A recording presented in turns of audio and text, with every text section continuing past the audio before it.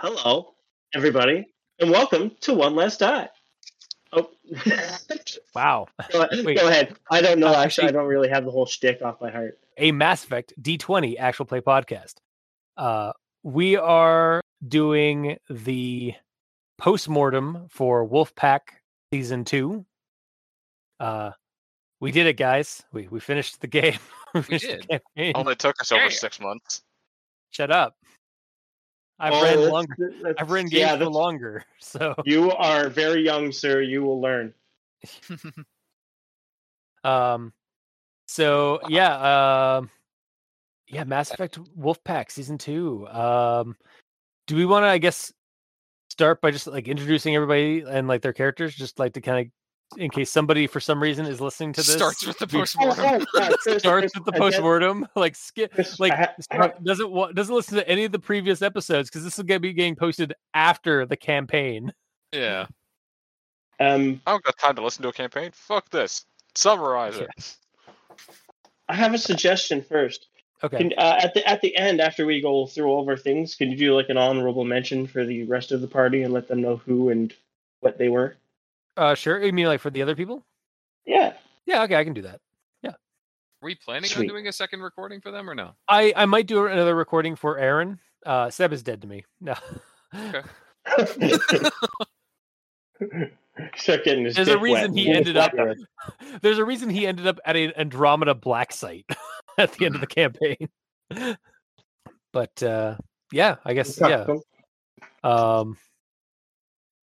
I don't know how to start these things, apparently. We usually do this in order when we're talking about each other's characters, or our own characters, rather.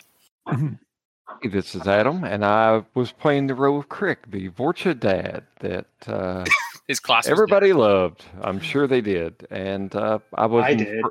Oh, thank you, sir. I mean, that means so much to me. And, you know, I was a long-time listener, and I got to join you guys. It was honestly a dream come true. I kind of jumped into the campaign understanding what had happened in the past, regardless of the fact that I could actually, reference it or anything like that. But it was, I just want to thank you all for inviting me to your table. I had a lot of fun, and I mean, this is something I'm proud of. Thank you. Yeah, you're welcome, man. Hell yeah. You were literally long-time listener, first-time caller. Yeah. I was your only fan, but not that way. I was your only fan because I was listening to it like before you actually recorded it. You know what I mean? Yeah. You were listening to it vicariously through me as I'd like retell you it on Saturday mornings after the games. It was so fun. It was everything I wanted it to be, and I loved how my character's arc kind of tied up. And yeah, it was fun to get to play with the characters that I'd heard so much about and witness their horrific deeds in season 1.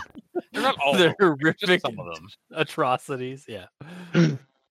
Much like Chris, Adam is a bit of a like tabletop RPG veteran, and he's being modest right now because he's not really doing a plug for RPR. But you should just give us a little plug. Like, tell us about your podcast. It's actually RPX.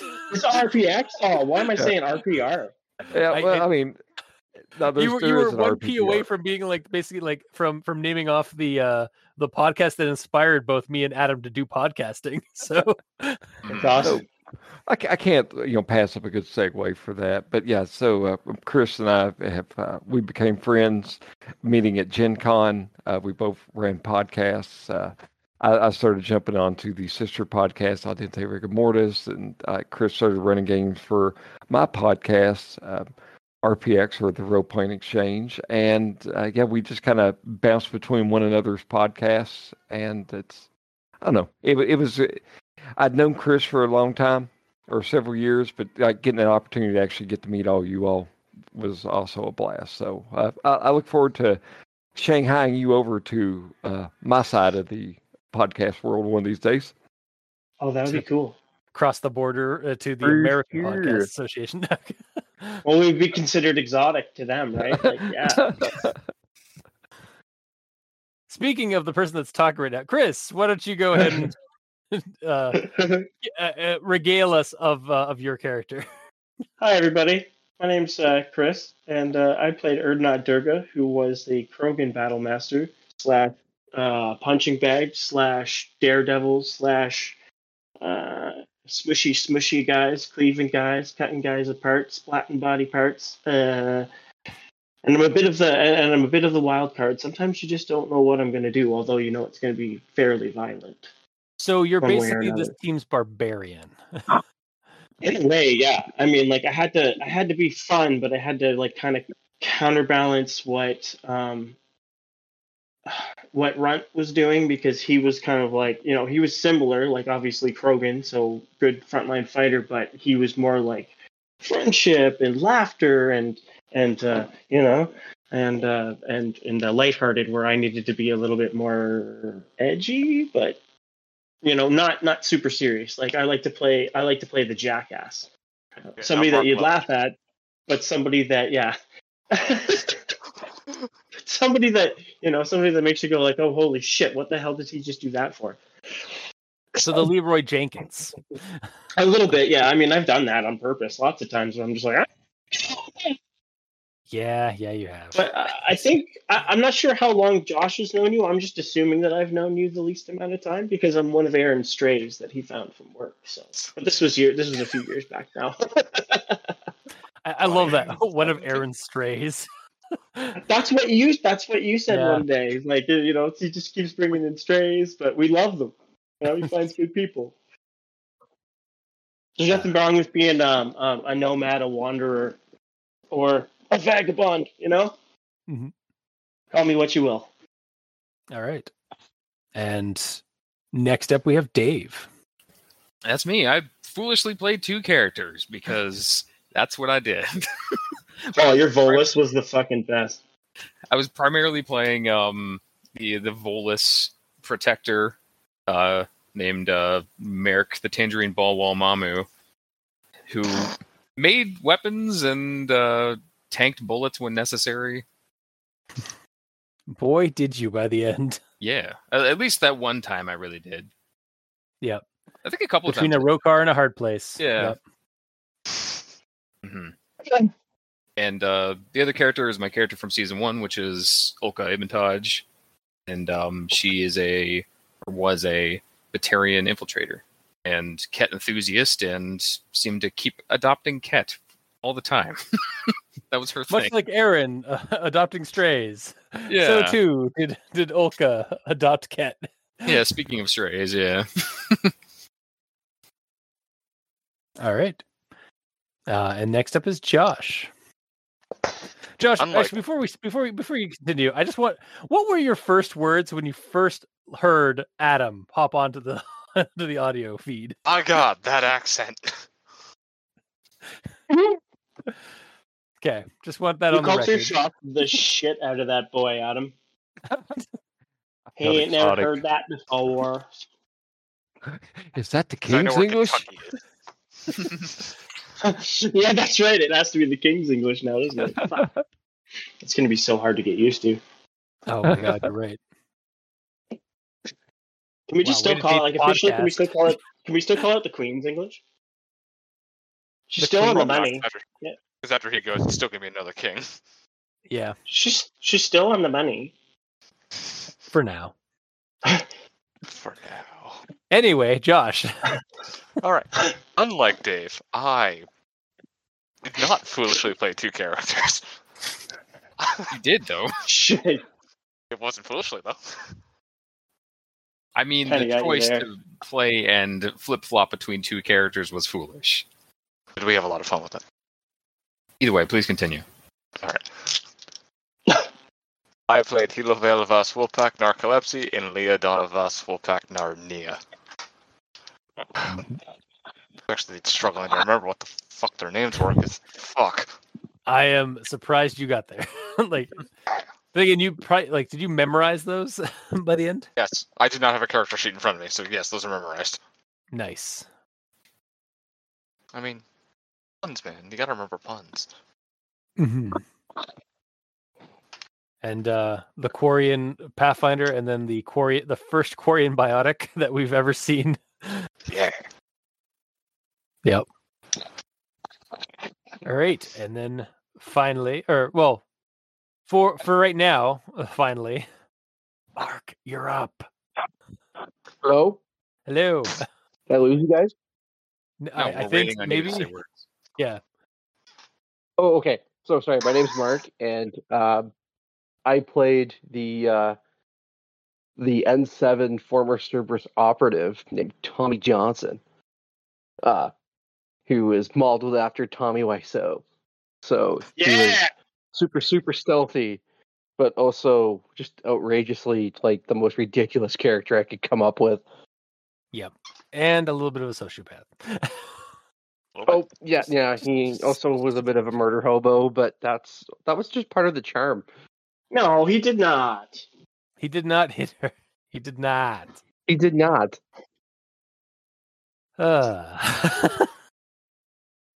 Yeah. Okay. And players not appearing in this post-mortem at the moment. We had Seb, who played Korlus Runt. Yeah, Korlus Runt, who was a kind of a tank-born Krogan with a baby face and 8 feet to 9 feet tall. And you did confirm that he has a baby face, right? Yes, we did confirm that. Okay, cool. And kind of just got really sleepy for a lot of periods of this entire campaign. He was so happy he just couldn't stay awake. Yep. So yeah, he just kind of but you know what? He also gave me a couple of pieces of gaming like gaming fodder for to torment you guys with. So I was happy with that. Thanks, Seb. Yeah, you guys have that. Have you honestly have Seb to thank for the red angry crystal monster that eats planets now. Mm-hmm. I thought we had to thank me for that. You're part of you were the father of it, technically. Oh, great. Yep. Because you brought it over, but and then we had Aaron, who played Theodore Ronin Hunter, the human oversight manager of all of these new Pathfinders and the crew of the Wolfpack. We may or may not get an additional bit of audio that I'll add on to this, where I talked to Aaron about his thoughts on the campaign. And then, of course, I am the other Chris, the GM Chris, and I played everybody else in the galaxy. So this is a post-mortem. So I suppose we should probably just kind of go around the table and dissect the body. Yeah, like how's let's start with the positive, then we'll do the bad. So what did everybody can like, if you guys can like think of something that like you really enjoyed about the episode or about the campaign, or should I do the premise of the campaign first, Adam? Premise. I think the premise is like that sounds like the kind of briefly mention like what had happened in season 1 and kind of how you came about season 2. That's kind of seems like a good starting point. Okay, so yeah, with Wolfpack 1, it was sort of a search for the MacGuffin, i.e. the Yithadi and the virtual race and stuff.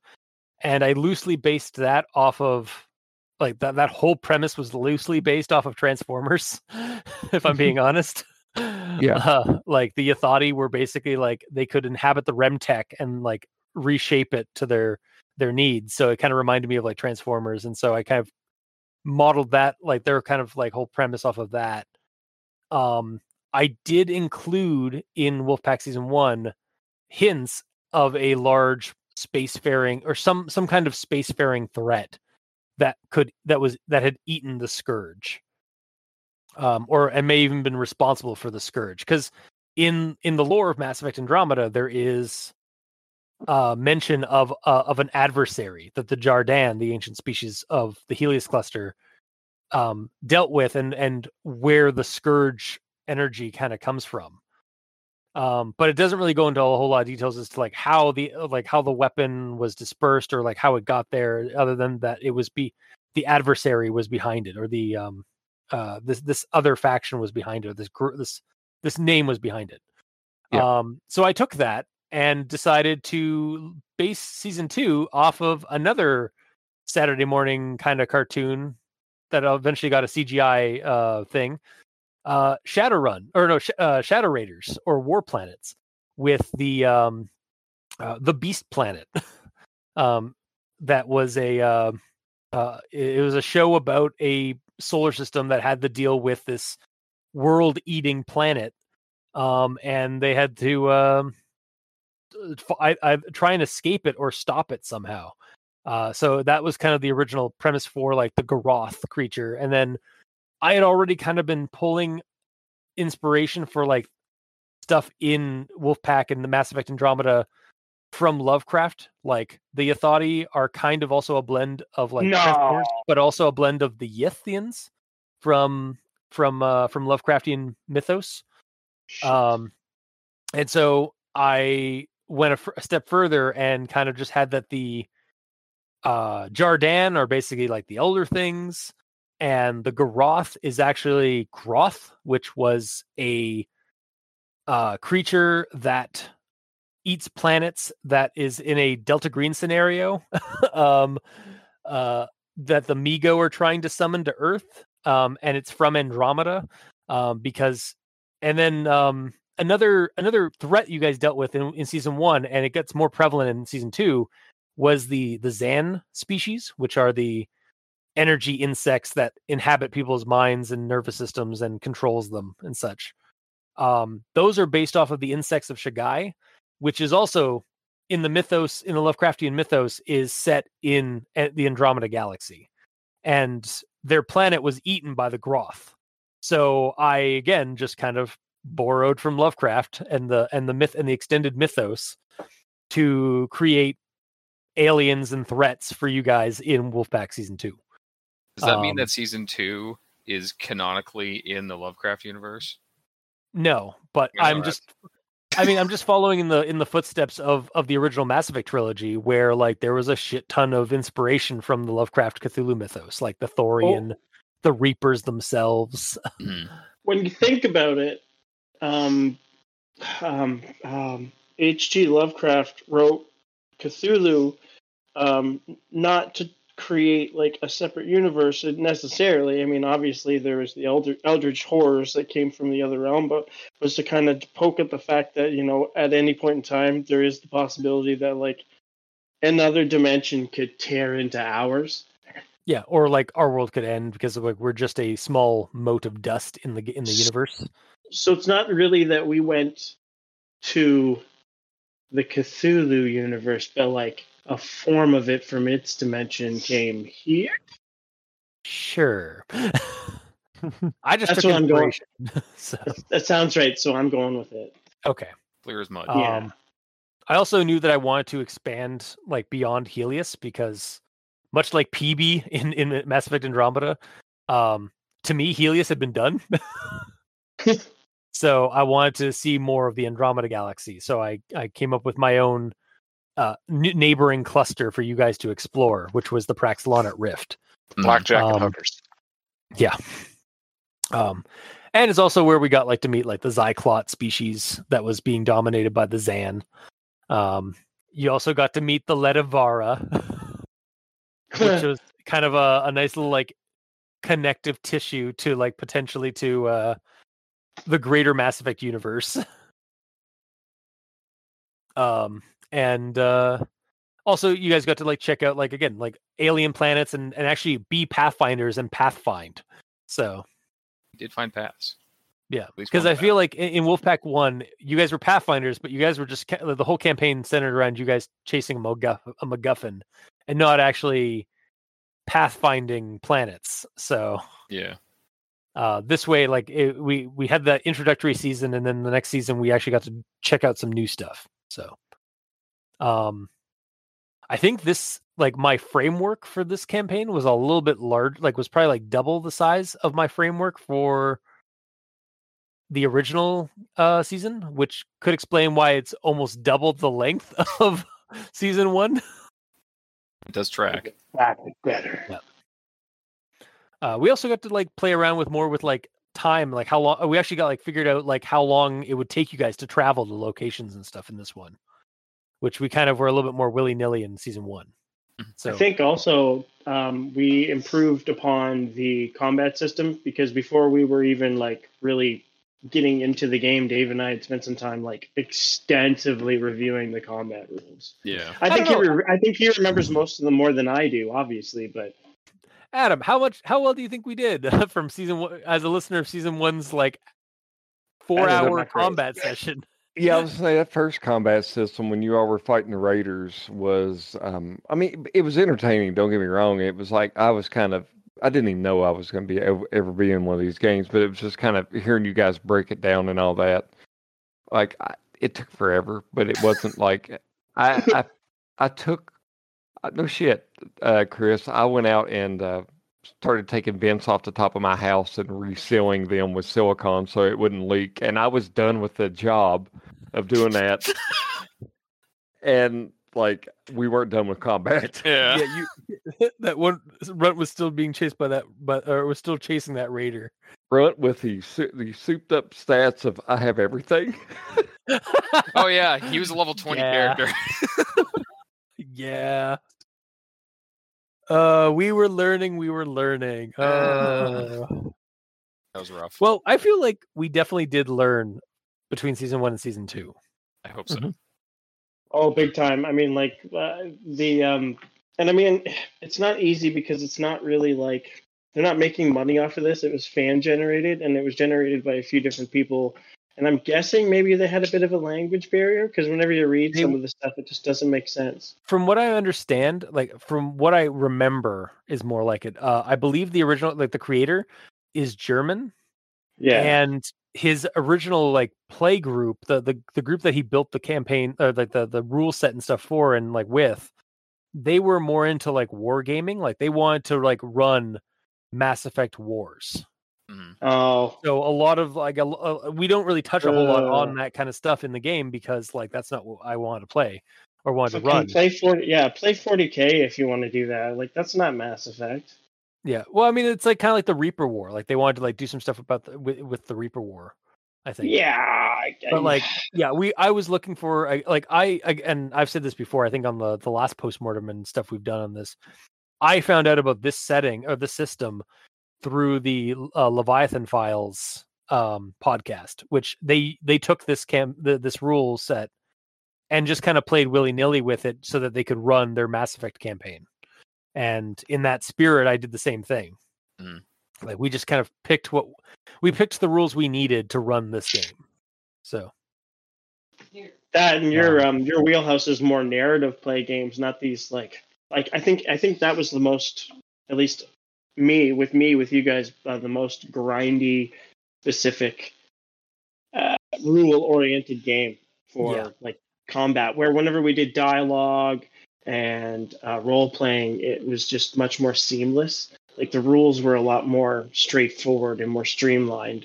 Or combat and like activities were fucking so convoluted, so thick.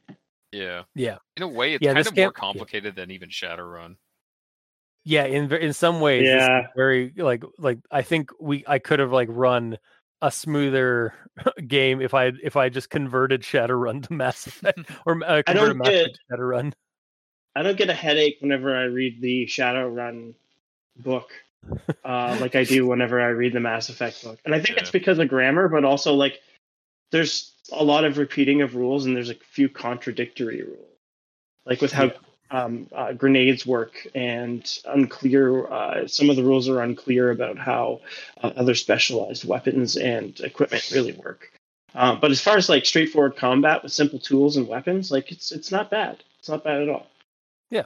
I enjoyed it. It was just like, now I really understand what you're saying when there's so many of us, and it's like it's such a heavy rule oriented game, and it's not like we know it off the back of our hands. Like it's like we're church boys that have been going to church every Sunday since we were like 5, and we know certain paths, blah blah blah.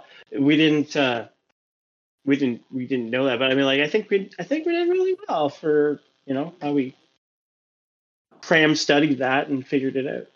Yeah, I think we did the best that we could with the material we had for to run this game. Mm-hmm. Lots of headaches though. I will say a lesson I've learned. I am not going to be running a large group of players for a while after this. I've literally walked out of not walked out, but I've walked through the fire of 2 campaigns that lasted longer than 20 sessions with 7 to 8 players per.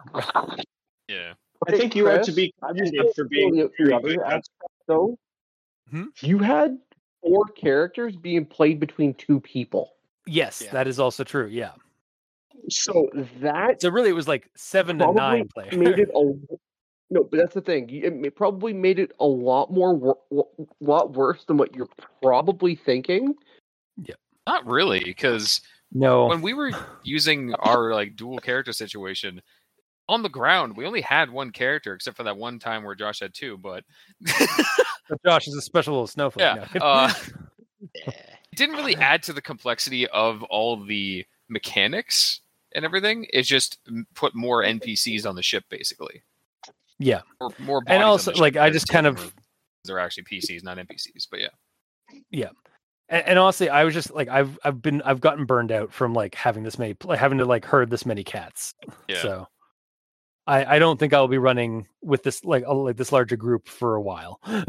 So I think you should be given some sort of special RPG community award for juggling the most amount of people in an RPG. It was pretty impressive. I appreciate that. You must either have a very good memory or at least somewhat extensive notes to have kept track of us like that, because holy fuck. A little bit of column A, a little bit of column B, and less than you expect. I pulled it off, or at least I faked it till I made it, or I faked it till it ended. I don't know. I think you're just being modest. I think maybe you're just being modest. I don't know. So I guess now. So now that we got some. Anybody else have some lessons they learned since we're kind of just doing we're currently going into kind of the criticalness of it first. Dave, Mr. Critical, what you got for us? Yeah. Oh, I have to start now. Yeah. Be constructively critical about this. Well, I learned that I need to stick to my guns about multiple things. When we first started, I was like, okay, I'm gonna only have my character actually show up on the ground mission when we are down people and we need more people for the away mission. And then halfway through, I forgot about that, and I was just there all the time regardless. We all forgot about that, I think. Yeah. That's the reason that it took maybe 6 or 7 entire episodes before I actually gained any XP, because we had everyone there, and I was fine with just being basically playing as the NPCs, not actually being down there doing rolls on combat and stuff, and that was fine. But me going down there all the time made the party bigger, which was part of the problem. That being said, later on in the season, we were missing people here and there all the time anyways, so I don't think we ever had an entire roster of people down there for combat. Yeah. And not just to kind of go back to again my long group burnout thing is I think a part of that is also the fact that we had kind of some players that were a little unreliable.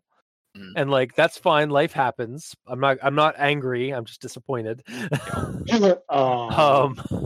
But I think honestly, part of that is may have been why I can't think I'm done with long groups. I want a small group that is consistent for the next thing I run. So, but sorry, going back to your back to your spotlight. Yeah, that's honestly the biggest thing. I should have remembered that. And when we first went into this, I was just going to be Maerk. I wasn't going to have Olka be here. Yeah.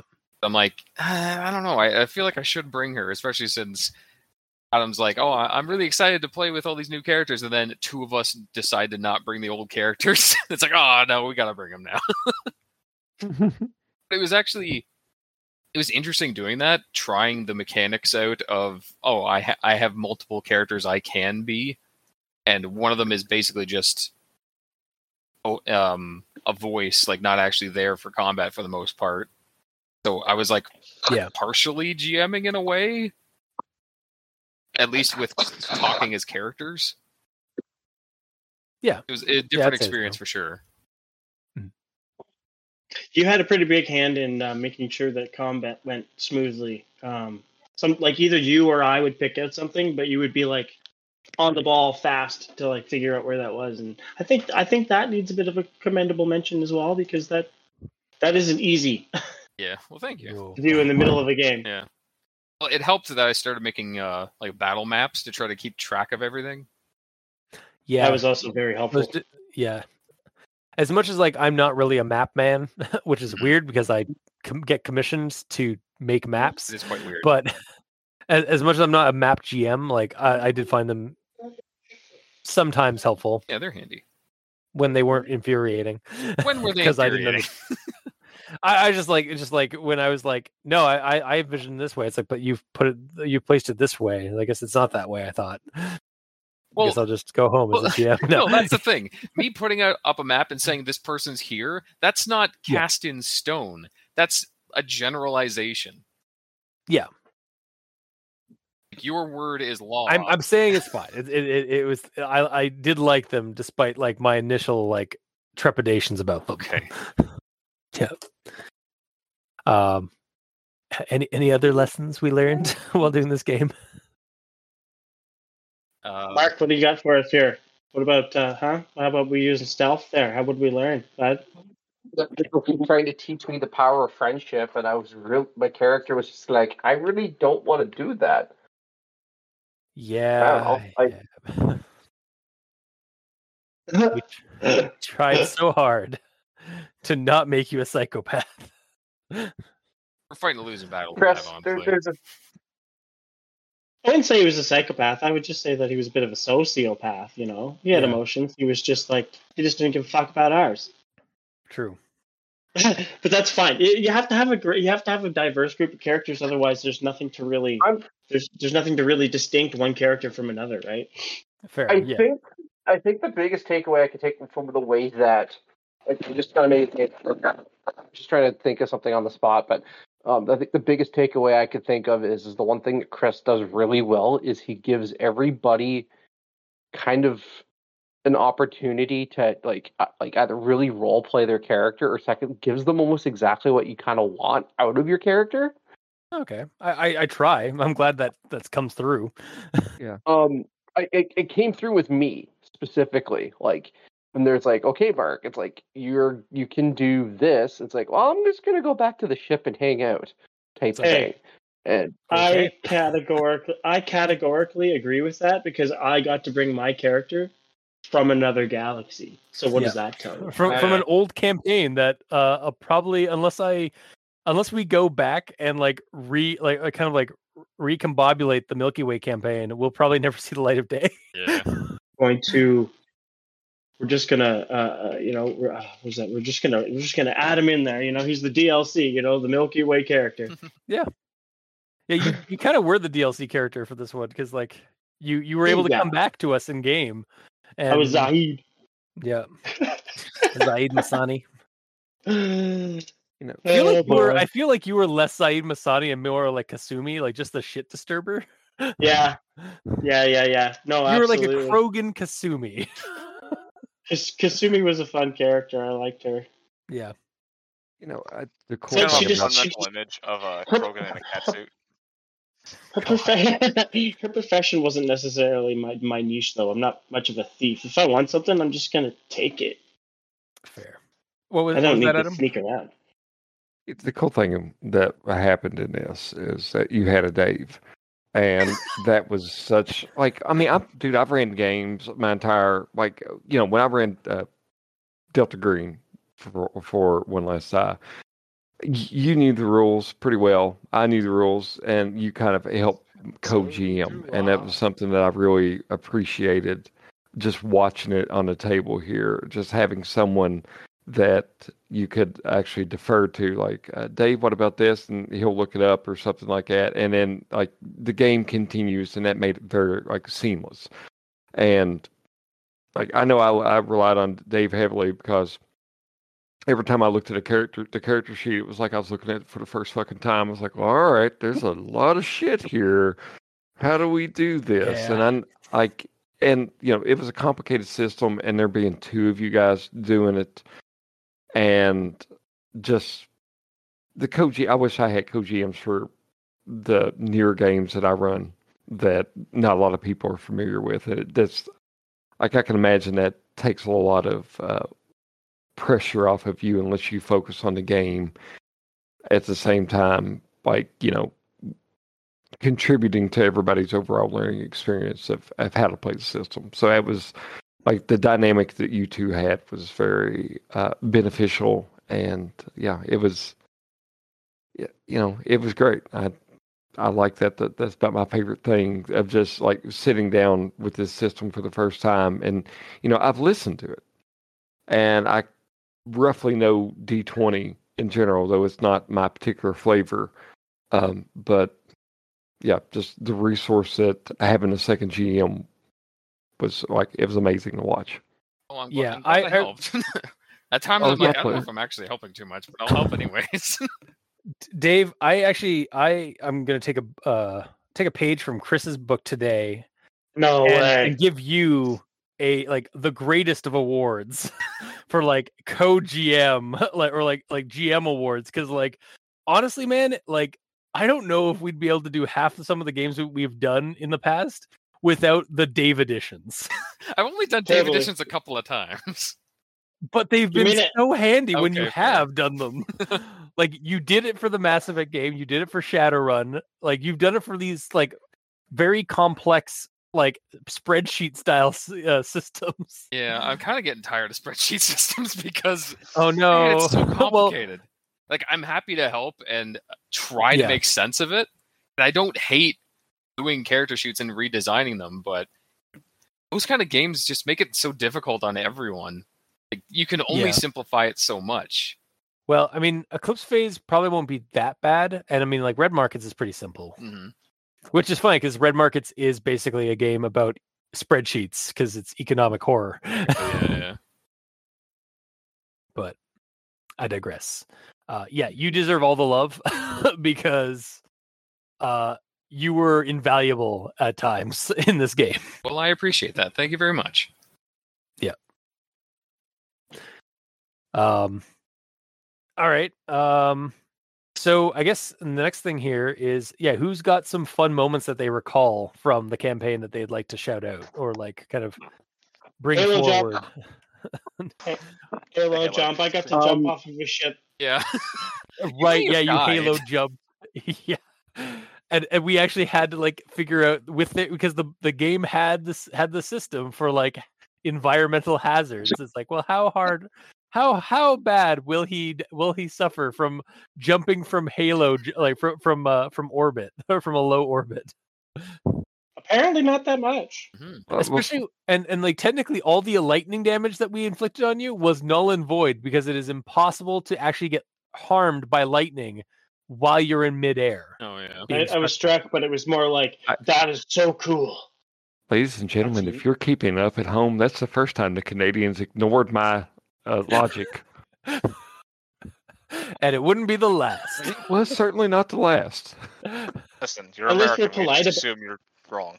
Wow. At least, hey, at least we're polite about it. You were politely denying reality. Yes. Yeah. I would also like to one highlight I want to bring up right now. Adam's attempt to befriend Josh's character and denied every avenue. Just epic advances with epic shutdowns. Like, the friendship became a rivalry by the end, I think. Really.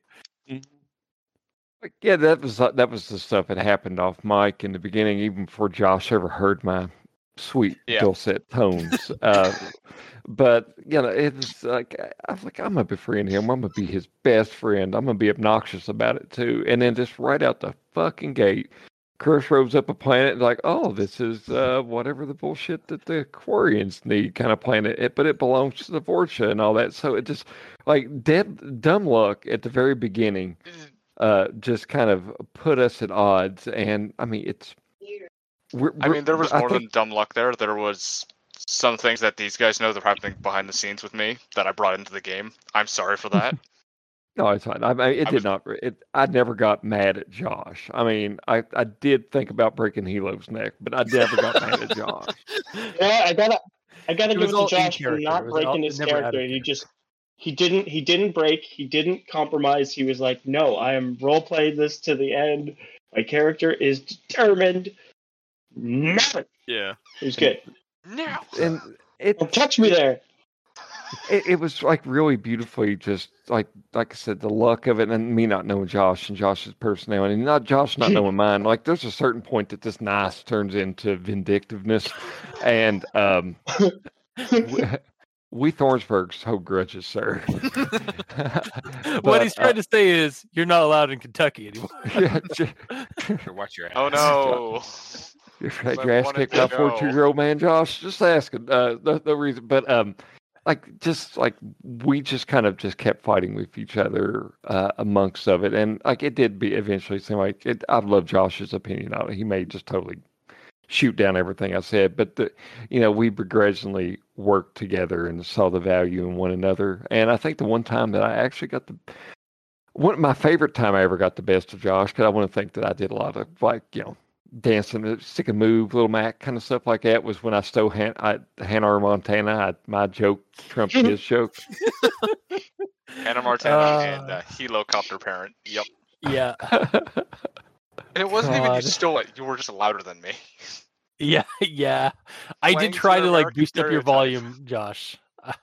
Thank you. Yeah. And then the next episode, you literally made this joke, so it got out there. Yeah. It's just Hannah Montana was just so fucking good. Like, I drew art of it. It was good. The fucker said it as I said helicopter parent. Yeah. You just weren't fast enough on the quip. It wasn't even that. He was louder in true American fashion. That's one way of looking at it. I guess that's another thing that I really liked, was being able to explore Eclipse Phase ideas in Mass Effect, because I mean, the writing's on the wall in Mass Effect for a lot of Eclipse Phase-y kind of concepts of transhumanity and stuff, especially depending on the ending you choose in the original trilogy. Mm-hmm. But I just liked the idea that because me and Adam had a conversation over on RPX, I think, when we were discussing Mass Effect game and making it for fodder for a gameable material. And we talked about transhumanity in Mass Effect and stuff, and the fact that I got to give you you chose a Vorcha, which is a short-lived species who's bonded to an Asari, the longest-lived species. And you have a child with that Asari, and you're not, and your character naturally will not get to see her grow up. And the fact that I got to implement a subplot in our campaign where you will get to see her grow up was the most, again, you created a sympathy pet for the GM, Adam. And everybody seemed to be playing along with that too, and I was appreciative of you all humoring me with that kind of stuff. I tried not to take center stage and all that, and there's a few of the sessions that we did that I felt like, well, I'm getting a bit too much time here, maybe we should back off of me a bit and all. But I mean, it balanced out pretty well, because there's also sessions that I was sitting there like, all right, guys, I'm on the ship now. Everybody's doing the red crystal stuff, and so it balanced out. But yeah, it was super fun. The red crystal stuff. That sounds like a good little. This is where I wanted to jump in here. Okay, yeah, sure, go for it. That was what I was going to do too. All right. Because I'd have to say, one of my favorite things that I had to do, where everyone was like, "Who's going to take Chris's arm, and then it was like, well, I guess I'm gonna do it. Roll medicine. It was like roll medicine, and it's like my medicine score is like the lowest it could be, and it was like the worst roll that you could get. He This cut off whole the experience. Yeah, that it was was the wrong arm. As soon as I saw it happen, I was waiting for you to go, and he cuts off the wrong arm. Yeah. If you had rolled like a nat 1, that would have happened. Yeah. And then we'd have Krogan Jax. But yeah, no, the red crystal, the red Ezo. So I guess for anybody who wasn't aware, like, so yeah, the red Ezo is basically the my Mass Effectified version of red lyrium from the Dragon Age universe, because in that Milky Way campaign that Durga DLC'd out of, in his backstory, he was on a mission through a mysterious relay that went to a planet called Thetis. It's somewhere around the Milky Way galaxy. I kind of just like, again, there's some kind of like behind the scenes, there is some kind of like Easter eggs and hints that the Dragon Age universe is in the same universe as the Mass Effect universe, kind of like how like there's the theory that in Warhammer, the original Warhammer fantasy planet, like the world, could very well be in the Warhammer 40k universe, just as a planet out there that has gone feudal, like the rest of the galaxy went when the galaxy went Dark Age. So I played on that in a couple of sessions, and through through Dragon Age stuff at Durga back in the Milky Way, including red Ezo abominations that from on a freighter ship that was smuggling red Ezo from Thetis back into the galaxy for reasons unknown. And when we brought Durga, when Chris was able to like game with us again and brought Durga, decided he wanted to play Durga again, like we made it work. It's like he could have there was definitely a time gap there where like Durga could have like been like gone on to the arcs and just like left the Milky Way campaign. And then I was writing some stuff down for it. I was like, wait, Durga fought red Ezo monsters. I have an in now to bring red Ezo to the Andromeda galaxy. Oh, shitty. So yeah, I just had it that like, yeah, the red Ezo particles were like in your biotic amps and slowly growing, and like they didn't grow and consume you in the what, like 600 years between dark space, because you were in cryogenic stasis. Mm-hmm. So, and we already know that like red Ezo does have a dormancy trait when introduced to like cold weather. So I was also play testing my own like homebrewed rules for red Ezo throughout this campaign. So thank you guys for helping me play test the stats for red Ezo. It came in handy when I threw it at Adam again. and a bunch of people from RPX at Gen Con this year or last year. So last year when this gets posted anyways. But yeah, I'm glad that I was able to bring the red Ezo back, and I was thrilled with how scared you guys were of it. Oh, that fucking entire bit in the ship with it. Oh my god. It's a bad time. It went very like The Thing and Alien real fast. Yeah, 100%. Yeah.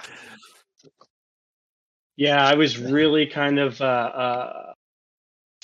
like set back a little bit whenever I started realizing what it was that you started bringing up. I'm like, oh no. Oh no. No. This is like the one thing that like terrifies a Krogan. So I think it's appropriate that everybody shit their pants. And that's a TPK? Yeah, it could very well have been a TPK. It really could have. Because like, what do you do with something that you can't touch? If you touch it, you're screwed. There's no roll for it. You just can't touch and it. And you can't use biotics because it makes it bigger and stronger. Yeah. Now I have. And you can't shoot a gun because you're inside a freaking drop ship in space. So if you blast a hole in the wall, you're fucked that way too. Yeah. I liked the ways you guys dealt with it, though. Like again, when Seb took when Runt took his hammer to it, and it like unleashed all the feedback energy that was inside of it, and like shorted you guys out. Suddenly, it left me with an entire session where you guys were just dead in the water. Yeah. And it also gave me a chance to fuck around with Runt's hammer, because now it's infected because it's got particulates inside of it or like embedded in it. Mm-hmm. And then those started growing slowly and then it gave me the whole thing of like Runt getting infected a little bit and like getting in touch and like it gave me an in to bring in like some of the more Dragon Age-y things, but like through a Mass Effect lens, i.e. the intelligence behind the Red Ezo or a spirit of friendship. I was able to actually bring in the spirit of friendship. Like, where did you get that idea? Where did that come from? For what idea? What inspired you, or Seb, for the whole like spirit of friendship thing? So, well, that was just so like Seb has had this thing going on like through multiple campaigns of learning the power of friendship. Okay. And then it just he became like by Wolfpack 2, Runt. He was just playing Runt of like, yeah, the power of friendship. We're gonna do it, guys. And then I was just like, well, I mean, in Dragon Age, there are spirits for every like emotion or every kind of like concept and stuff. Like there's spirits of vengeance, spirits of anger, and spirits of lust and all that kind of stuff. It's like, why wouldn't there be a spirit of friendship? It's true. You know, why can't we have some positive ones? You know? Yeah, and I mean, once you guys like jettisoned the Red Ezo that had been building up in Runt's room into a star, for which I then had the Garoth beast show up, start feasting off the star, collect the Red Ezo in the process, then get infected itself with the Red Ezo. I took that idea of like, well, this Red Ezo suddenly got a major boost to its like production and like or its reproductive abilities and mutation. It's now reached like a singularity of consciousness or intelligence, and now we have the spirit of friendship because it was like linked in a way to Runt at the time. So okay, all right. Also, the whole thing of like the Garoth like siphoning energy from the star, that was all originally intended, because like that wasn't just me fucking with you guys. Like, oh, you jettison that thing into the star? Well, this Garoth's just going to show up and pick up that red crystal before it hits the star. That was actually intended. Like the whole star siphoning thing was actually intended because it was my explanation for something from Mass Effect, the original trilogy, where when Shepard meets Tali and the Quarians in Haestrom, they are researching the fact that the star is older than it should be. And it was sort of like a mystery in the Mass Effect trilogy of like, it was the star was artificially aged. Like it was centuries or millennia older than it should have been. And it was like, they even referenced that like dark energy or like there's like some kind of like a Mass Effect field or something inside the star that was affecting it. And so what I kind of took that of like, maybe the Garoth has visited the Milky Way galaxy, or maybe there was once a Garoth in the Milky Way, and they since they eat planets, maybe they also siphon energy from stars, which age the stars, because it collects extra energy. It collects extra like material and energy from the stars as it passes them. So you gotta love abandoned plot lines. What? You gotta love abandoned plot lines. Exactly. I mean, that's the whole point of like of tabletop RPGs for me, is like I can take this abandoned plot line from a video game and incorporate it into my tabletop version of that game. Yeah, because if they're not going to do it, we will. Exactly. I mean, it's just like if they're not going to if they're not going to make if they're not going to make a second Mass Effect Andromeda game, fuck it, we'll do it ourselves. Mm-hmm. Straps on the Infinity Gauntlet, we'll do it ourselves. Yeah, just pull off the Infinity Gauntlet. But yeah, so once again, Adam being like smug and just like, I told you guys, don't fight. It was about the star, not about the garage, so bite me, I will fight him on that. And thus the rivalry continues. Now, Chris, memorial. Yes. What would you say was your favorite moment throughout the campaign in season 2? Oh God! As being the GM, actually, give me two perspectives. Give me a perspective as the GM, obviously, and then give me a perspective as if you were maybe a player, if you could put yourself in that position. Well, honestly, being able to, honestly, the shuttle, like the red Ezo, the red Ezo panic on the shuttle, was probably my favorite scene, just because I had not intended for it. Like, what did you expect to happen? Tell me what you expected. I will. So okay, let me rephrase that. That entire scenario, I pulled from my ass. Also, I actually want an answer to that. What did you expect to happen? I honestly don't know what I expected. I was just like, I legitimately don't know. But again, this is one of the things I love about tabletop RPGs is that the storytelling can be so like organic, and it just kind of spontaneous and happens. And I can't account for it, so I just like make jot notes at this point. I loved the idea, like when like the creature came out of Durga's arm, and you had to like cut the arm off, and then the crystallized arm fell into the Ket corpse pile and started like infecting the Ket corpses to make a new abomination. And then you guys just like, all right, we're out. We're hopping into the vacuum. We're getting through the vacuum seal out of our shuttle. Disconnect. All right, we're good. We're safe. And then you guys start seeing the red crystals flowing, like kind of growing out from between the vacuum seal of that door, as the crystal skeleton Terminator juzz out of the door. Is that a verb now?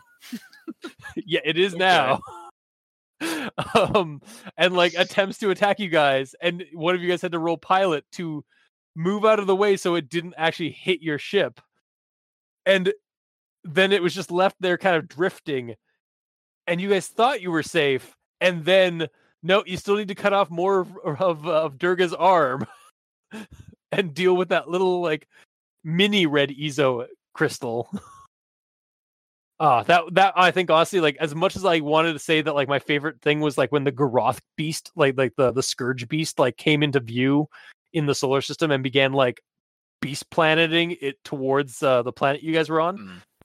I gotta say, it was honestly the red Ezo event that happened in the Ket debris field that really kind of shone for me as a GM. As a player, I honestly think it's probably got to be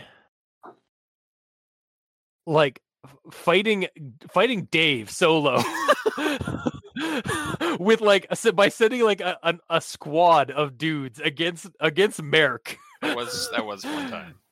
And having Sammy like having to pilot the shuttle away so that like the Taken don't like end up getting it or like getting to it. We would and like you just destroyed that.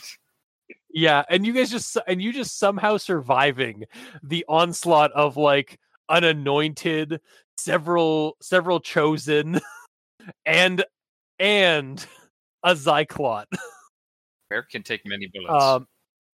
Yeah, it was insane, and it was so fun. I also want to say that, like, I feel personally that like you guys all had really good moments, like throughout the campaign. Like you guys might contradict me, but like I feel like everyone got a good scene or multiple good scenes throughout the campaign. Mm-hmm. Am I wrong? You're not wrong. Oh no, I think that was one of the best things about this campaign is everybody had a little something for them. Yeah. Like I try my best to kind of like give you guys all like a good like either a session that you were kind of the focus of, or at least like have like a session where one of you guys had a really good spotlight. Even with us using also multiple characters, I still feel like each character had stuff that happened to them. They weren't just there for no reason, you know? Yeah. God, and I didn't even think about the beach party you guys had. Like, fun. I'm talking about like the Red Ezo thing, and that's like not even in the Praxlonyyt Rift. It was like the beach party thing, and my introduction of like my basically the secret Easter egg that the Leviathan is in the Andromeda galaxy of the Lia'dana, and the beachside town that like everyone's super nice and like you don't have to worry about it, bruh. Totally safe here. Everything's cool and chill. Yeah, just sleep right next to the giant vibrating crystal orb. Everything's kosher here. Giant massage orb. I'm not gonna lie, when you first like described that area, at first I'm like, okay, well, this is Chris being like, okay, there's actually safe areas where there's no hostility and no bad things happening. That's cool. That's good for world build. No. Bad things happening. That's my secret. You're never safe. No. I'm going to be perfectly honest with you, though, Chris. I felt immediately where that was like that. I'm like, oh, this is safe. This is never a good thing. Yeah, that's just your gamer paranoia kicking in. Yeah. That fucking one of the first save stations in fucking Dead Space. Yeah, that's right true. As you save, the fucking necromorph comes from at your fucking feet. Yeah. I mean, to be fair, you guys were completely safe in that village as long as you didn't pull out guns or threaten the villagers. If you guys had actually threatened the villagers, that's when everything would have like tilted on its heel, and suddenly you were dealing with like 2 or 3 dozen Angaran that were basically like vectors from red markets as they just came at you with weapons. It's fine. We would have been able to take them. I mean, Maerk almost did. Yeah, Maerk, I was like, oh man, this is gonna get tense. Actually, I have a question to Adam. How scared, how pissed off, or like just like, oh shit, did you get when you saw the giant mural of the squid and you started going down into the Cyclopean ruins beneath the ocean? I kind of of the mindset when I play games, and I mean, I'll make bad decisions for interesting outcomes. Like you've seen it when we played Red Markets before. I'll pay to play. So to speak. So I mean, I was like, son of a bitch. I know where this is fucking going. But I mean, I just kind of, playing it close to the vest. If I recall right, I didn't really mention a lot. Like, oh, okay, and all that. But I mean, it's like, I mean, everything kind of freaked me out before that. It was like, it was creepy, but it was more so creepy how nice everyone was. And then Maerk was there, and I stuck on Maerk like stink on shit because I knew he was just going to go into murder hobo mode, and I was like, fuck, it's all going to go to hell. It's all going to hell. I'm with Maerk. I'm following Maerk. So Maerk was actually the true horror in that scenario. I do like how like part of this session, this campaign did become like, all right, we need Tommy needs a babysitter, which is kind of funny because he was hired as a babysitter for all of us. Yeah, that was his job description. Yeah, I know Aaron's not here, and I'll talk to him. I'll probably talk to him in his audio clip about it. I do love his interaction with the council. It's like, really, you stuck me with this guy? Shit. It's like they're being nice. They're giving him a human, nice, simple human. Yeah. He was complaining so much about aliens. Yeah, because he's so racist. Right. No. Spacist. Yeah. Theodore, the racist human.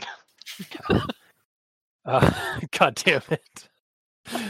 Isn't that just a human? Wow. Like, really? Anyway, any other highlights, guys? I mean, I'm also going to throw out there, Chris, you gave me an incredibly difficult decision. I did. And I just want to say how very close everybody was from me actually going the opposite way. Mhm. Yeah. I gave you that for a reason, because like you chose us ex Cerberus. It was right there. Like, It definitely weighed on me, but then I thought about it and I'm like, if I do this, I'm gonna have to run. Like, I'm going to have to run. Either that or just say I did not. Like, I Yeah. did not. yeah, you're literally like you're gonna have to like deceive them. It's like, I totally didn't plant this virus. Don't guys. worry, I would have rolled really well on Judge Intent on that. Oh my god. Okay, yeah, I'm sorry. Well, Adam, we'll get back to you in a second. Like, because I know you were trying to say something earlier. I can't remember. It's good. Okay. I loved the fact that like Dave was it's like, all right, so Mark's playing Tommy Wiseau. Should I make Maerk Mark like Greg Sestero from like or Maerk as in Mark from The Room? And I was like, yeah, but you know you need to have the himbo feat that we're just gonna homebrew here. So you get like a charisma boost, but you have zero. I think you get like it was a +4 or a +2 to your charisma. You gave me that feat. A +2 to charisma, and I'm like, yeah, that's awesome. I appreciate the plus charisma, but it's actually a very beneficial stat for a character. So I wanted to take a negative to it. So I'm like, how about I always roll nat ones on sense motive? Yeah.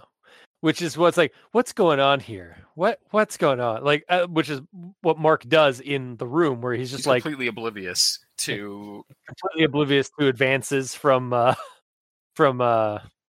Tommy's girlfriend and stuff like that. I can't remember her name. Yeah, Lisa. And she's tearing them apart. Lisa, yeah, right. So every time that I said I rolled nat 1, I wasn't. I probably rolled a 20. I think I did roll a 20 at one point, but I'm like, no, that's nat 1. Yeah.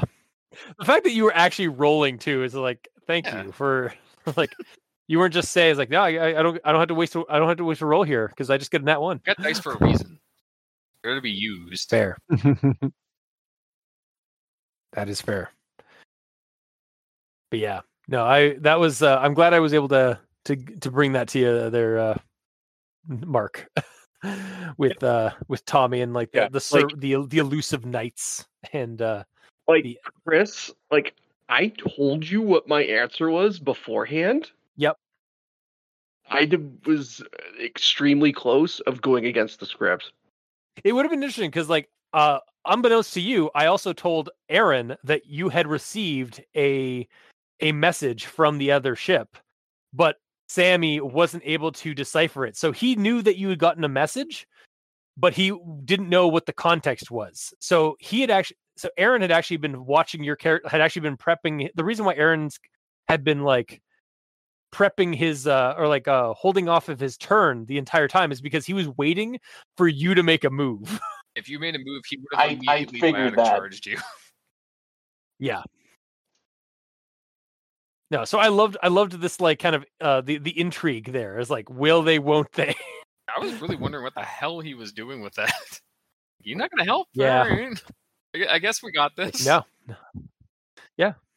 You gave him depth, and that I think is definitely commendable. In the beginning, first session, I can remember, because, I mean, the first session sticks out to me the most, just like, I mean, it's just kind of the training day thing, you know.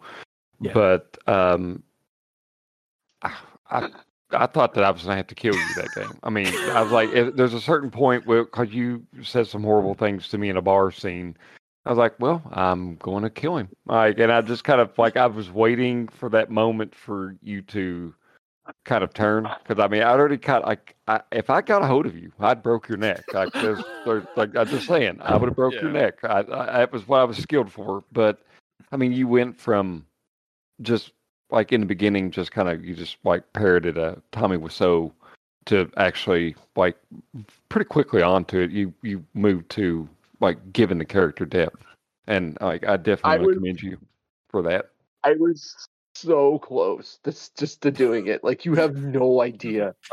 Like the last campaign we did where he gave me a decision like that, where he's like, you can go this way or you can go this way. It was like, Chris already knew what decision it was. It's like, do I need to ask this? And then Josh, he does it's like, Mark, do you want to be a superhero or a supervillain? I'm a supervillain. It's just like, just no hesitation. Just he started walking to the other side. He was the first one there. No. It was no. I wouldn't even say it was like this. That Chris. It was like, do you want to be a superhero or do you? No, I want to go the other side. Okay. It was just like that. Yep. So literally, you gave me that decision again, and I was just like, "Oh, I want to do it." But then I'm sitting there, and I'm like, "I don't want to kill Tommy off, but I want Tommy to live." But there was also the other option I was gonna say. The other option I was gonna say is I reactivated my ocular flashbang, and I was just gonna go, "Why? Get out! Get out! Get out of my life!" And then just go, and then just kill him. Wow.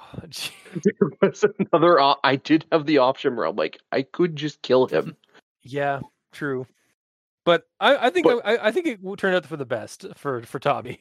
But for the next campaign, I've like when we go back to this character, I already have an idea in my head that what it's going to happen when you go. So what has Tommy been up to this whole time? It's like, well, he was doing that other thing, but he's also working on something else too. Chris said that he didn't really want us to go back to these characters again. Like they're done.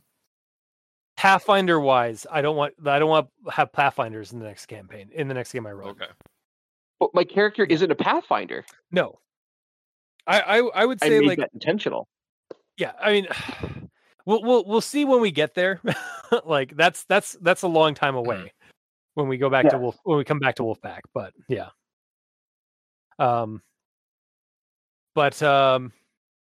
honestly, so I another thing for Adam, I gotta say, did you get to snap enough necks? No. Not near. No, of course, I like schedule wise and weather and all this stuff. It happened. Yeah. Like big battle scenes. Like I missed everything, and that's fine. I mean, it was just the way the cards fell and all that. But yeah, I never did. No, you did better than D&D games I've been in, and like that's been the problem. Like everybody has like sat at these murder machines, and then you throw a couple of bad guys at a group trying to. Get the feel for it, and then like everybody chews through them, and then like if you're at the tail end of the initiative order, it's like, well, fuck, I didn't roll this entire session, kind of thing like that. And that didn't happen. But like I did, well, I built the entire concept around breaking necks. So like, I was hoping to break necks like nonstop, like every encounter, just like needs to be at least one broken. It's just that Steven Seagal, like when he's in the gym and he's just like tapping parts of his like his shoulders where like the guy's gonna strike, and then he just like throws them down, and then like the next guy comes over, he just like throws them down. You're just like you just walk into a room, you just snap. And it was cool. Like don't ever like I got to do other stuff, and like I felt like grenades were turned into my bread and butter. Even from the very beginning, I kind of focused on that stuff. And I mean, I was able to compensate. I just built I spent points to build an entire character around this idea, and I just like giggled, fantasizing about just breaking necks nonstop. And I did get to horrifically break some necks. Yeah. And I got to scar Josh's character, which is bonus points. Good old Leah. Poor Leah. It may have been the first neck break that you did, too. It was right in front of this little Quarian girl, like 17, 18 years old. 16. Even younger. 16 years old. Even worse. I remember my first neck breaking. Okay. Yeah, Josh, what highlights do you have for this campaign? Honestly, it was the fucking ship, man. Fucking Red Ezo and the fucking ship. Yeah. You jettisoning Runt's compartment and then having to rebuild it. Yeah. And rolling well enough that I built another ejection into it without anyone noticing. Yep. And just think, now Aaron's living on that ship. It's true. He doesn't know about that either. That's true. Yeah. Like, hey, what's this do? Boop. And there goes one of the kids. No. Yeah. Well, speaking of kids, I mean, was how was Hilo's progression of like his love crusade across the galaxy? Oh God, no! It wasn't exactly Captain Kirk with that. No, but it was just it was funny to me. It's like, okay, all right. I mean, it's a Mass Effect game. We had to have some interspecies romance. That's one thing we did not have in the first one. It was like no relationship stuff. Just everyone there is for the job. I mean, there was Hilo. My name's Hello, or Hilo. There, like there was that. Hello there. My name is Hilo. Wait. Mm-hmm. Yeah. Yeah, there was the start at the very end of it, but yeah, otherwise, yeah. Yeah, I thought that was fun. I also had been sitting on whether or not your Leah's mom was still alive. For basically since you sent me he sent me a page. I did of backstory for nice. Leah. That was very well done, and I was like, okay, I know exactly how I'm gonna do this. And then when the red Ezo stuff came in, and like you guys were kind of like in the fade, or like in those dreamscapes, I was like, oh, I know exactly how I'm gonna fuck with Leah now. Mm-hmm. So thank you, Josh, for letting me torment your characters. Oh God. During the entirety of this campaign, I've gone through like 6 of the Assassin's Creed games. Oh my God. I'm on Valhalla. Yep. I was on 3 when we were doing that. Yeah, it did last a long time because we had. Because I remember being in like one of the starting areas, hunting cougars. God. Oh. Yeah, it was. We did. It's also one episode a week, so you can burn through a lot of a game in 1 week. Yeah, well, that also, and we did have some some weeks where we had to like take breaks between, like for like several weeks. So, particularly in the summer, it kind of got a little hectic. But, yeah, there's just also there is Scott. Scott. What's his name spelled again? It's XCOTT. Gotcha. And then, honestly, I liked the Zyclots because again, they were kind of based off of a Lovecraftian monster species that was tied to the insects of Shagai, but like I kind of mixed up two aliens from the mythos. And so I kind of just came up with like the Zyklot as a result. Yeah, they were basically like since the Zan were kind of like the Goa'uld anyway from like Stargate, and I was a huge fan of Stargate SG-1. They were basically the big brutish aliens that are that occasionally pop up in Stargate SG-1 that were like the original servitor race to the Goa'uld before they found humans. So I kind of leaned into that a little bit with their relationship to the Zan. Was like they were the species that the Zan took over first, and so that's why like they had like dominion over them, and then kind of had a resistance relationship with them with the Zan, like the Angara does, or the Angara do with the Ket, where like there was a resistance, or like the bastions of free Zyklot that you guys got to encounter and deal with. And I got to bring in another warlike Krogan species into the galaxy. It was fun. Yes. That was very the design fun. themselves By the way. is really interesting too. I like it.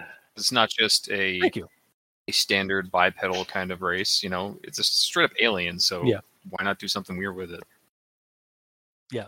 I'm not gonna lie, they are, and Adam will know what I'm talking about here. They are technically modeled. They are like, if I pull them out of the Mass Effect game and use them for my own design, they are straight up cognivores. they're like a monster I came up with for some games that I was running with the RPX crew. And I think that one was called like the Andromedan crystal porcupine. Mm-hmm. So I remember that. Just because like I just like the alien, the weird pale fleshed aliens with like crystal protrusions for quills and stuff. Again, kind of, I guess, also kind of inspired in a way from the from Shadow Raiders and War Planets, because the people of Planet Rock, all their hair is just crystals, or just like crystal nodules on their heads. So, yeah. But yeah. What else, guys?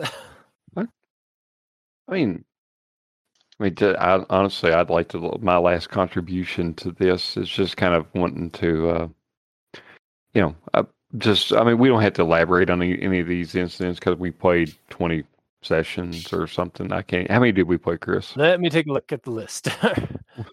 Let me consult the document. We played 21 sessions. 21 sessions. So yeah, we did a post-mortem where we broke down everything. Just moments that really stick out, even if I wasn't particularly involved in them. I mean, the alien creatures on the first world we went to, and that whole deal with the servitors, and then I enjoyed that.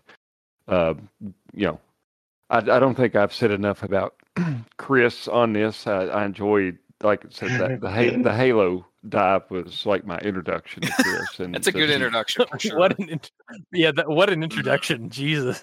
And he's just such an upbeat dude anyway, and just what he brought to the table, it was fun, and that was great, and I got to join in on his little triumphs and whatnot, and then he was very easy with the whole I've been maimed kind of thing. Right.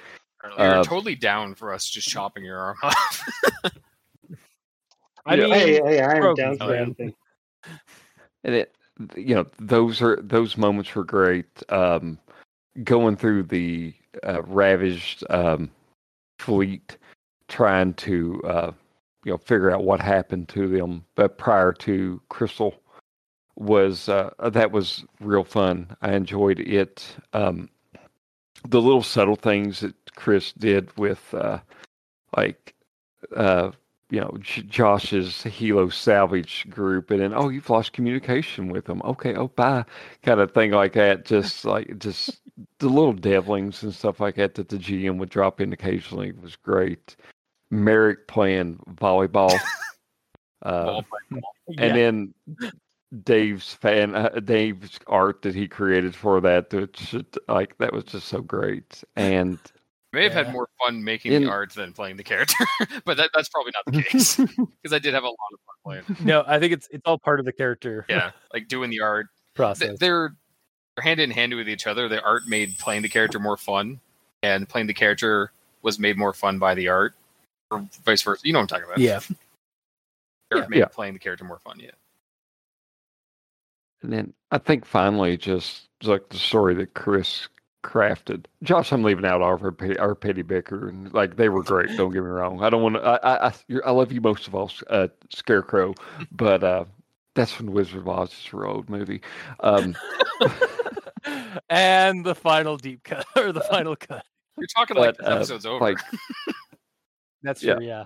That's true. Well, I can't think of much more to say but I loved just I had that family story, and you gave me a very rewarding end for that. I got to explore, not transhumanity, but just what is you, kind of deal like that. Are you the meat shield that you're piloting around, or are you the collection of your thoughts and experiences? As we kind of explored that aspect of it, and me being a father, loved the idea of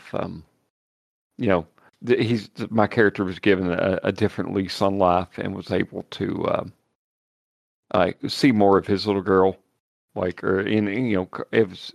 didn't give my final ending or anything like that, but it seemed really upbeat and positive, and just that whole thing was great. So, yeah, it was fun, man. I enjoyed this a lot. Yeah, I'm glad. I'm sorry, but not sorry about the Zan manipulating you when you decide to voluntarily have it possess you. Well, I knew I was, yeah. I mean, go ahead. And then having the grown-up version of your daughter attempt to pull you farther into the delusion. I know I've mentioned this prior to you guys, and edit this out if it's too personal and stuff like that. But when I had health problems, and I was looking at what if they can't take care of I had cancer, and what if the worst case scenario stuff happens and things like that. I honestly went through thoughts of my children are going to know who I am, and I'm not going to ever get to know the people that my children will become. So I added a very personal kind of aspect of my experiences. Thank God I'm in good shape now, but I brought that to the table, and just the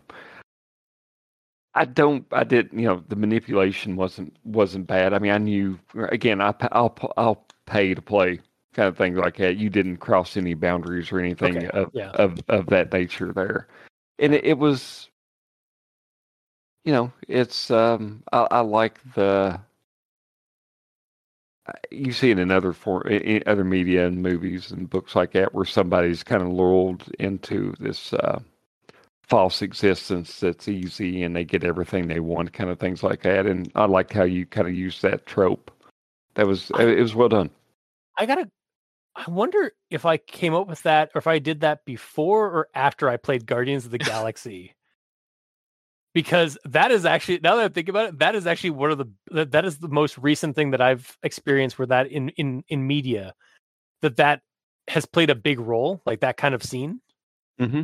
And I wonder, I can't, because I love that game. I played through it twice. I'll say this: I remember seeing aspects of that from the game, and thinking that it's sort of similar when we were on the beach party situation. Okay, so I believe it was after you played. Yeah, and honestly, I was also just kind of playing because the Zan are stat wise. I basically just pulled the insects from Shagai stats from the Call of Cthulhu D20 book and tweaked them a bit. The insects from Shagai, they get in your head, they can phase through into your brain and nervous system, and they start off by basically giving you delusions or giving you weird dreams and stuff.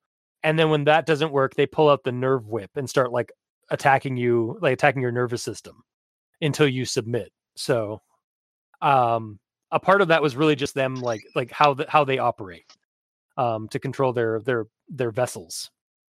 But yeah, I was kind of playing a little bit of a gamble because I was I wasn't sure. I've been friends with you for a long time, or for a fairly decent time. Mm-hmm. So I've got to know you, and I was just I'm pretty sure this is going to be okay to do. Yeah. Well, I appreciate the concern, but yeah, everything was perfect, and it added to the experience.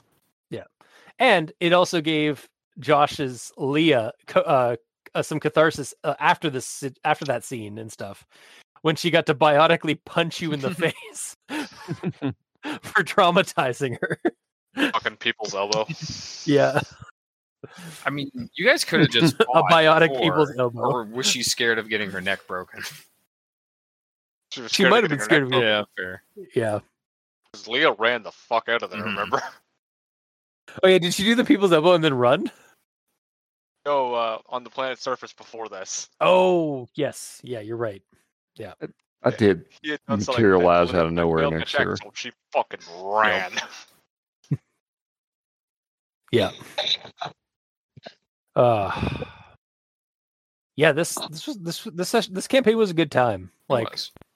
Despite the system being so crunchy, and despite my own kind of burnout at the end, I still I have no regrets about running this campaign. Maybe that's just the nostalgia talking, but yeah, it was a lot of good times, honestly. It was great. We bitch about the crunchiness and all that, but crunch is good sometimes because you have stuff specifically set up because you have to, so you know what you have, you know what you don't have, so there's less pulling stuff out of your ass for no reason. So in that way, that sort of stuff makes it more immersive and all that. But again, it adds to the crunch. You have to look up shit all the time, which is annoying. Yeah. Especially when we're like running games that are like different games like every couple of campaigns. Mm-hmm. But again, I don't regret doing that because I like to try new things. Yeah. So but yeah, no, this was a ton of fun, and I'm glad that you guys all enjoyed it and allowed me to run this silly sci-fi game based on my favorite sci-fi video game series. Mm-hmm. If not favorite sci-fi series now, honestly. Just in general, yeah. Yeah. I think honestly Mass Effect might be one of my favorite like sci-fi like products or like franchises or fictional worlds even. Just because there's so many memories. Like again, me and Adam had a like did a talkie on RPX about how we love Mass Effect so much. Yeah. And like our different like kind of like our experiences like with the original trilogy and then getting into Andromeda and stuff. Yeah, no, I'm glad we were able to like build this like fun actiony proto sequel to Andromeda that the cowards at BioWare will never give us. I say now in the year 2023, I'm sure like and watch like when this gets released, like I'm saying this now as a trailer gets launched for the next Mass Effect game that is going to be in Andromeda. I don't know, man. It seems like they're kind of just have to run another game. Oh, you know what's something we didn't actually bring up that we should have? Sons of Blasto. Oh yeah, the Wushu game I inserted in the middle of the game when you guys like, well, you guys have like a month between the clusters, like of just travel time. I'm just going to I'm going to pull an RPPR and a Drunk in the Ugly, and I'm going to throw a rules light system session, like standalone session in the middle of the campaign. But in a good way. Like, I mean, yeah, I don't mean like probably my favorite one that we did. I don't mean that inserting it into the game was weird. Wushu itself as a system is weird. Yeah, well, yeah, it's supposed to be like super rules light. Like, just the more you describe an action scene, the more dice you get to roll and stuff like that. Like, it's supposed to be just like for like really like kind of beer. It is like I think one of the penultimate like beer and pretzel. Like, you're all fans of action movies. Let's make an action movie in a session. It really got me thinking about everything differently, like my choices, and because I have to straight up elaborate on everything that I'm doing a lot more. But it made me realize that I kind of should be talking like that regardless, like describing all my things in a lot more detail.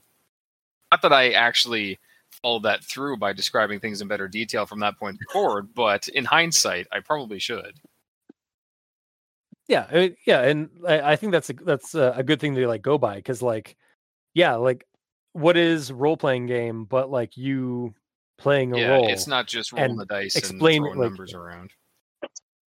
Exactly, and also like being able like how like you have to like kind of communicate, like you're also telling a story collaboratively with the rest of the people around you. So like adding extra details to a scene just kind of helps that. But yeah, no, that was a fun game to just like it's like, all right, it's movie night on the Wolfpack. So while Leah's watching Hannah Montana, the rest of you are watching Sons of Blasto. One day I should find a system that's like a rules light like musical system and just run Hannah Montana.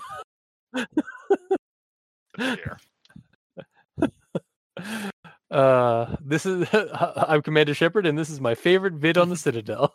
I mean, your game you need to run is to place a thing where a bunch of alien civilizations take the works of William Shakespeare and try to recreate them. From the producer of Elcor Hamlet comes Volus Macbeth.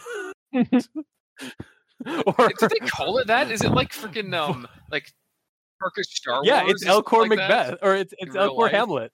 It's literally called Elcor Hamlet. Yeah, or from the producers of Elcor Hamlet comes Vorcha Romeo and Juliet. Yeah, the dogs of Montague move me. Yeah. God. Curse on your houses. They've made worms meat of me. Yeah. Yeah. I also do like I gotta say, Adam, I do love that you stuck with like the Kentucky accent that you were born with, but also for the Vorcha, which is great because he's like this like Southern gentleman from Vorcha, like because he was raised on Thessia. I like that you wrote it in your But then- backstory. Seb, just fuck you. But then when you like get angry or you'd freak out, you'd occasionally like, yeah. Yeah, we did get a couple of nyas. I didn't want to get too far above my racing. Fair. Also, for Sons of Blasto, I am so thankful that I got to do. Yeah, see, Oh, yeah. Yeah, he was the Vorcha crime bad boss guy? of the shadow broker. God, good times. Indeed. Does anybody else have anything to bring up before we bring this to a close? Did we lose? Okay, I was gonna say, did we lose Chris? He's been awful quiet. No. I think I did a lot of speaking at the beginning. I just didn't want to keep interfering. The thing is my thing with Chris. I think it was really funny. Was every time he showed up, he just kept losing pieces of himself. It's kind of true. Yeah, a little bit. And most of it was from your hands. From Tommy's hands. Yeah. Well, and the other thing too that that was one that was kind of funny that I also noticed too. It was just kind of like, oh shit, he did all these things and I didn't take his eye. How did you lose your for what eye I again? remember? Chris? I think he just entered into combat and then he just rolled really bad. I think you're right. Yeah, you got stabbed. You got stabbed by one of the crystalline bayonets on the Zyklot plasma spear. The guy that attacked him got a crit or something. Yeah. Yeah. And then I started rolling really good later on when I started splattering guys. Yeah, you were scary. Yeah, he just ran up the map and just started just splattering things. But the other thing too that I thought also that was really funny was it was like the last guy. It was like I finally got to him, and then I hit him, and it was like take that too. And then he's like, "But you rolled really good and blew his head off." Yeah, it was like almost like a combo breaker. Yeah, but that was pretty good. Yeah. The other part I have to say was the when I was using some of my abilities, and then you're just like, wait a minute, that goes through things. I gotta say, and then I just hear Dave. I gotta say, you really did not learn that your attack goes through and it keeps hitting things behind it, because out of everyone, you had to have done the most accidental friendly fire damage for sure. Yeah. Oh, 100%. So 100% that I did, but it was just funny, how it kind of mirrored the other character, because it was almost like I was kind of doing it intentionally. The last one, but this one was completely unintentionally. So you'd be like, Mark, watch, like friendly fire, and I'm just like, Dave, this is a different character. I'm not meaning to do this, but like it's not there me. was It's the one dice. where I went it's the dice, but I was using the shotgun, and then you're just like, wait a minute, the bullets will hit people. So then it's like, I'm like, damn it, I can't use it. Yeah. I also got to give you credit, Mark. Like tactically, like you were giving a lot of you, especially in like some of the later like combats and stuff. You were providing a lot of support, like in terms of like tactical advantages. Like you were scanning, like you were doing tactical scans on people to give people bonuses and those people like penalties against your fellow crew members. So like I thought that was like really like you didn't play like a super like offensive combat monster. Like you were more of like kind of a support ranger. Well, I think I kind of just played the character that, like, as the way they're supposed to be intended. It's supposed to be like a risk reward type thing, but I really weighed the risks, and I'm like, okay, I'll wait till they soften up, and then that's when I'll go in. So it was like a support role, and then kind of taking the shot when I can. Cherry picking, it's just the problem is by the time you went to take your by the time they softened up, they were dead because they were mush. That's why they were softened. Like it's almost like you were beating the dead horse, except Chris had already not only beat the dead horse, he's already turned it into glue as well, and it's just like, take that. Yeah. Insult to injury is kind of a Krogan's thing. Yeah. Yeah. Yeah. Oh God. All right. So, anything else before we come to a close? Speak now. I think I got everything. I think. Okay. Well, I think the only other thing that's I can it then. think of is I didn't really get to make as much shit as I wanted to be honest. Like when I'm sorry. When I made my character as like he's a guy that can make whatever the fuck you want. Like I'll literally design whatever the hell you need if it's not in the book. And I had that as an option, and Aaron took that, and that was fun making his weapon, but I kind of wish more people jumped on that bandwagon, but I'm not going to force people to do something that I want, you know? So here's the thing, Dave. This has happened twice now in 2 campaigns. I think you need to vocalize your intent more. Wait, what happened previously? Because in Shadowrun, in the Wrex Surge campaign, like poor little that's true. little Karen was going insane, and no one was helping her, was being friends and helping her. And so that's why you went villain at the end, because you had this like whole backstory that had been just like kind of building up in your head. But like I think you should have like maybe like out of game told us like that this is happening, and like maybe you wanted to have some like scenes like if you had an interest in like some characters like, or see if there's any interest in other characters like actually interacting with that. Maybe that would have come up, or like in this case, with like Maerk being a tinkerer. I think maybe you should have advertised that a little bit more vocally like, during the game. Well, okay. Well, in regards to Karen and everything, we're like, okay, we're gonna do Shadowrun here, and we're gonna have everything available to you guys if you want it from the books. But how we're gonna do that, we're not sure. I'm like, okay, well, I'll just make it so my superpower is I have all this weird knowledge that I can make whatever the hell I want.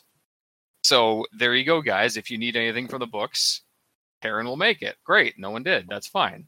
But that's just how that worked. And then with Maerk, like I still used his technical ability, because between him and Hilo, they were the ones that were making shit work or figuring out how shit works. So I didn't.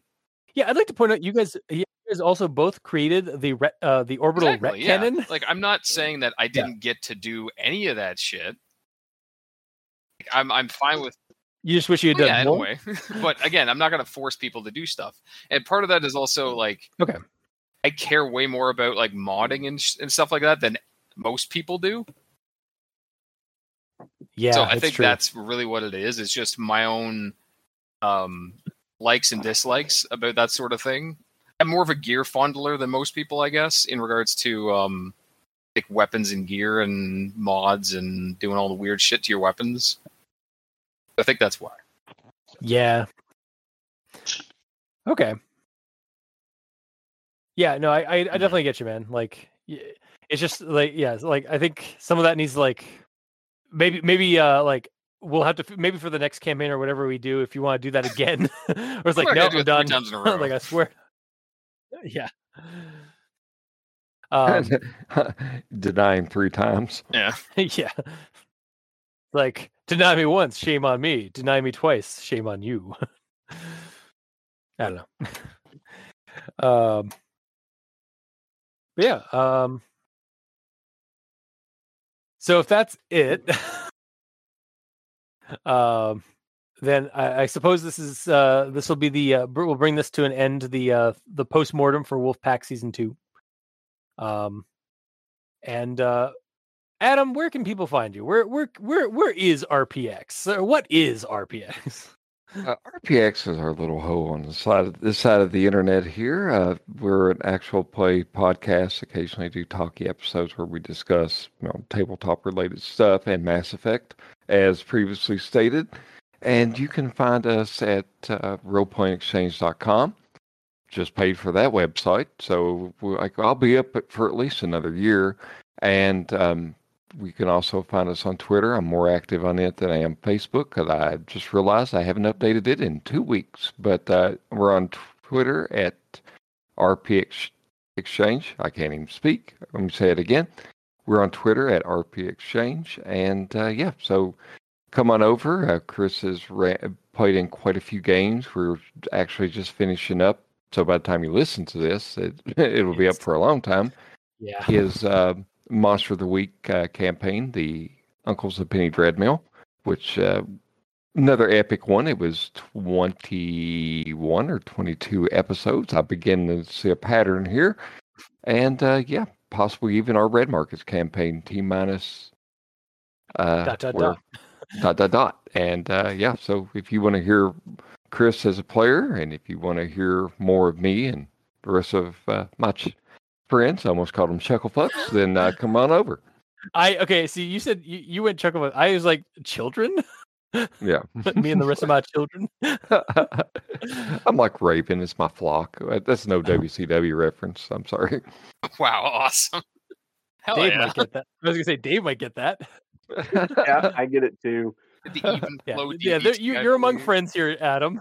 Oh, is this a safe space? Oh yeah. Yeah, this is a WWE safe space. Dave, do you have to explain to him that we recreated that completely in the WWF Yeah, the one game? WWF game that we played that we played the shitload of, where you can do like completely custom, including like your own. Like you put it was on the original Xbox, where you can install music onto the Xbox and have that play in games and shit. So we made characters that we wish that they put in the game. Raven being one of them. Like Kidman. Yeah. I had Billy Kidman. I think you had. I had Raven. There was another guy that no one cares about. Either way, it's irrelevant. You made all of them. Yeah, we'll talk more about this, because I think me and Adam have something to share with you guys about a wrestling tabletop RPG after this recording. But are we doing one? Maybe we'll see. We can. Thank God. Anyway, that's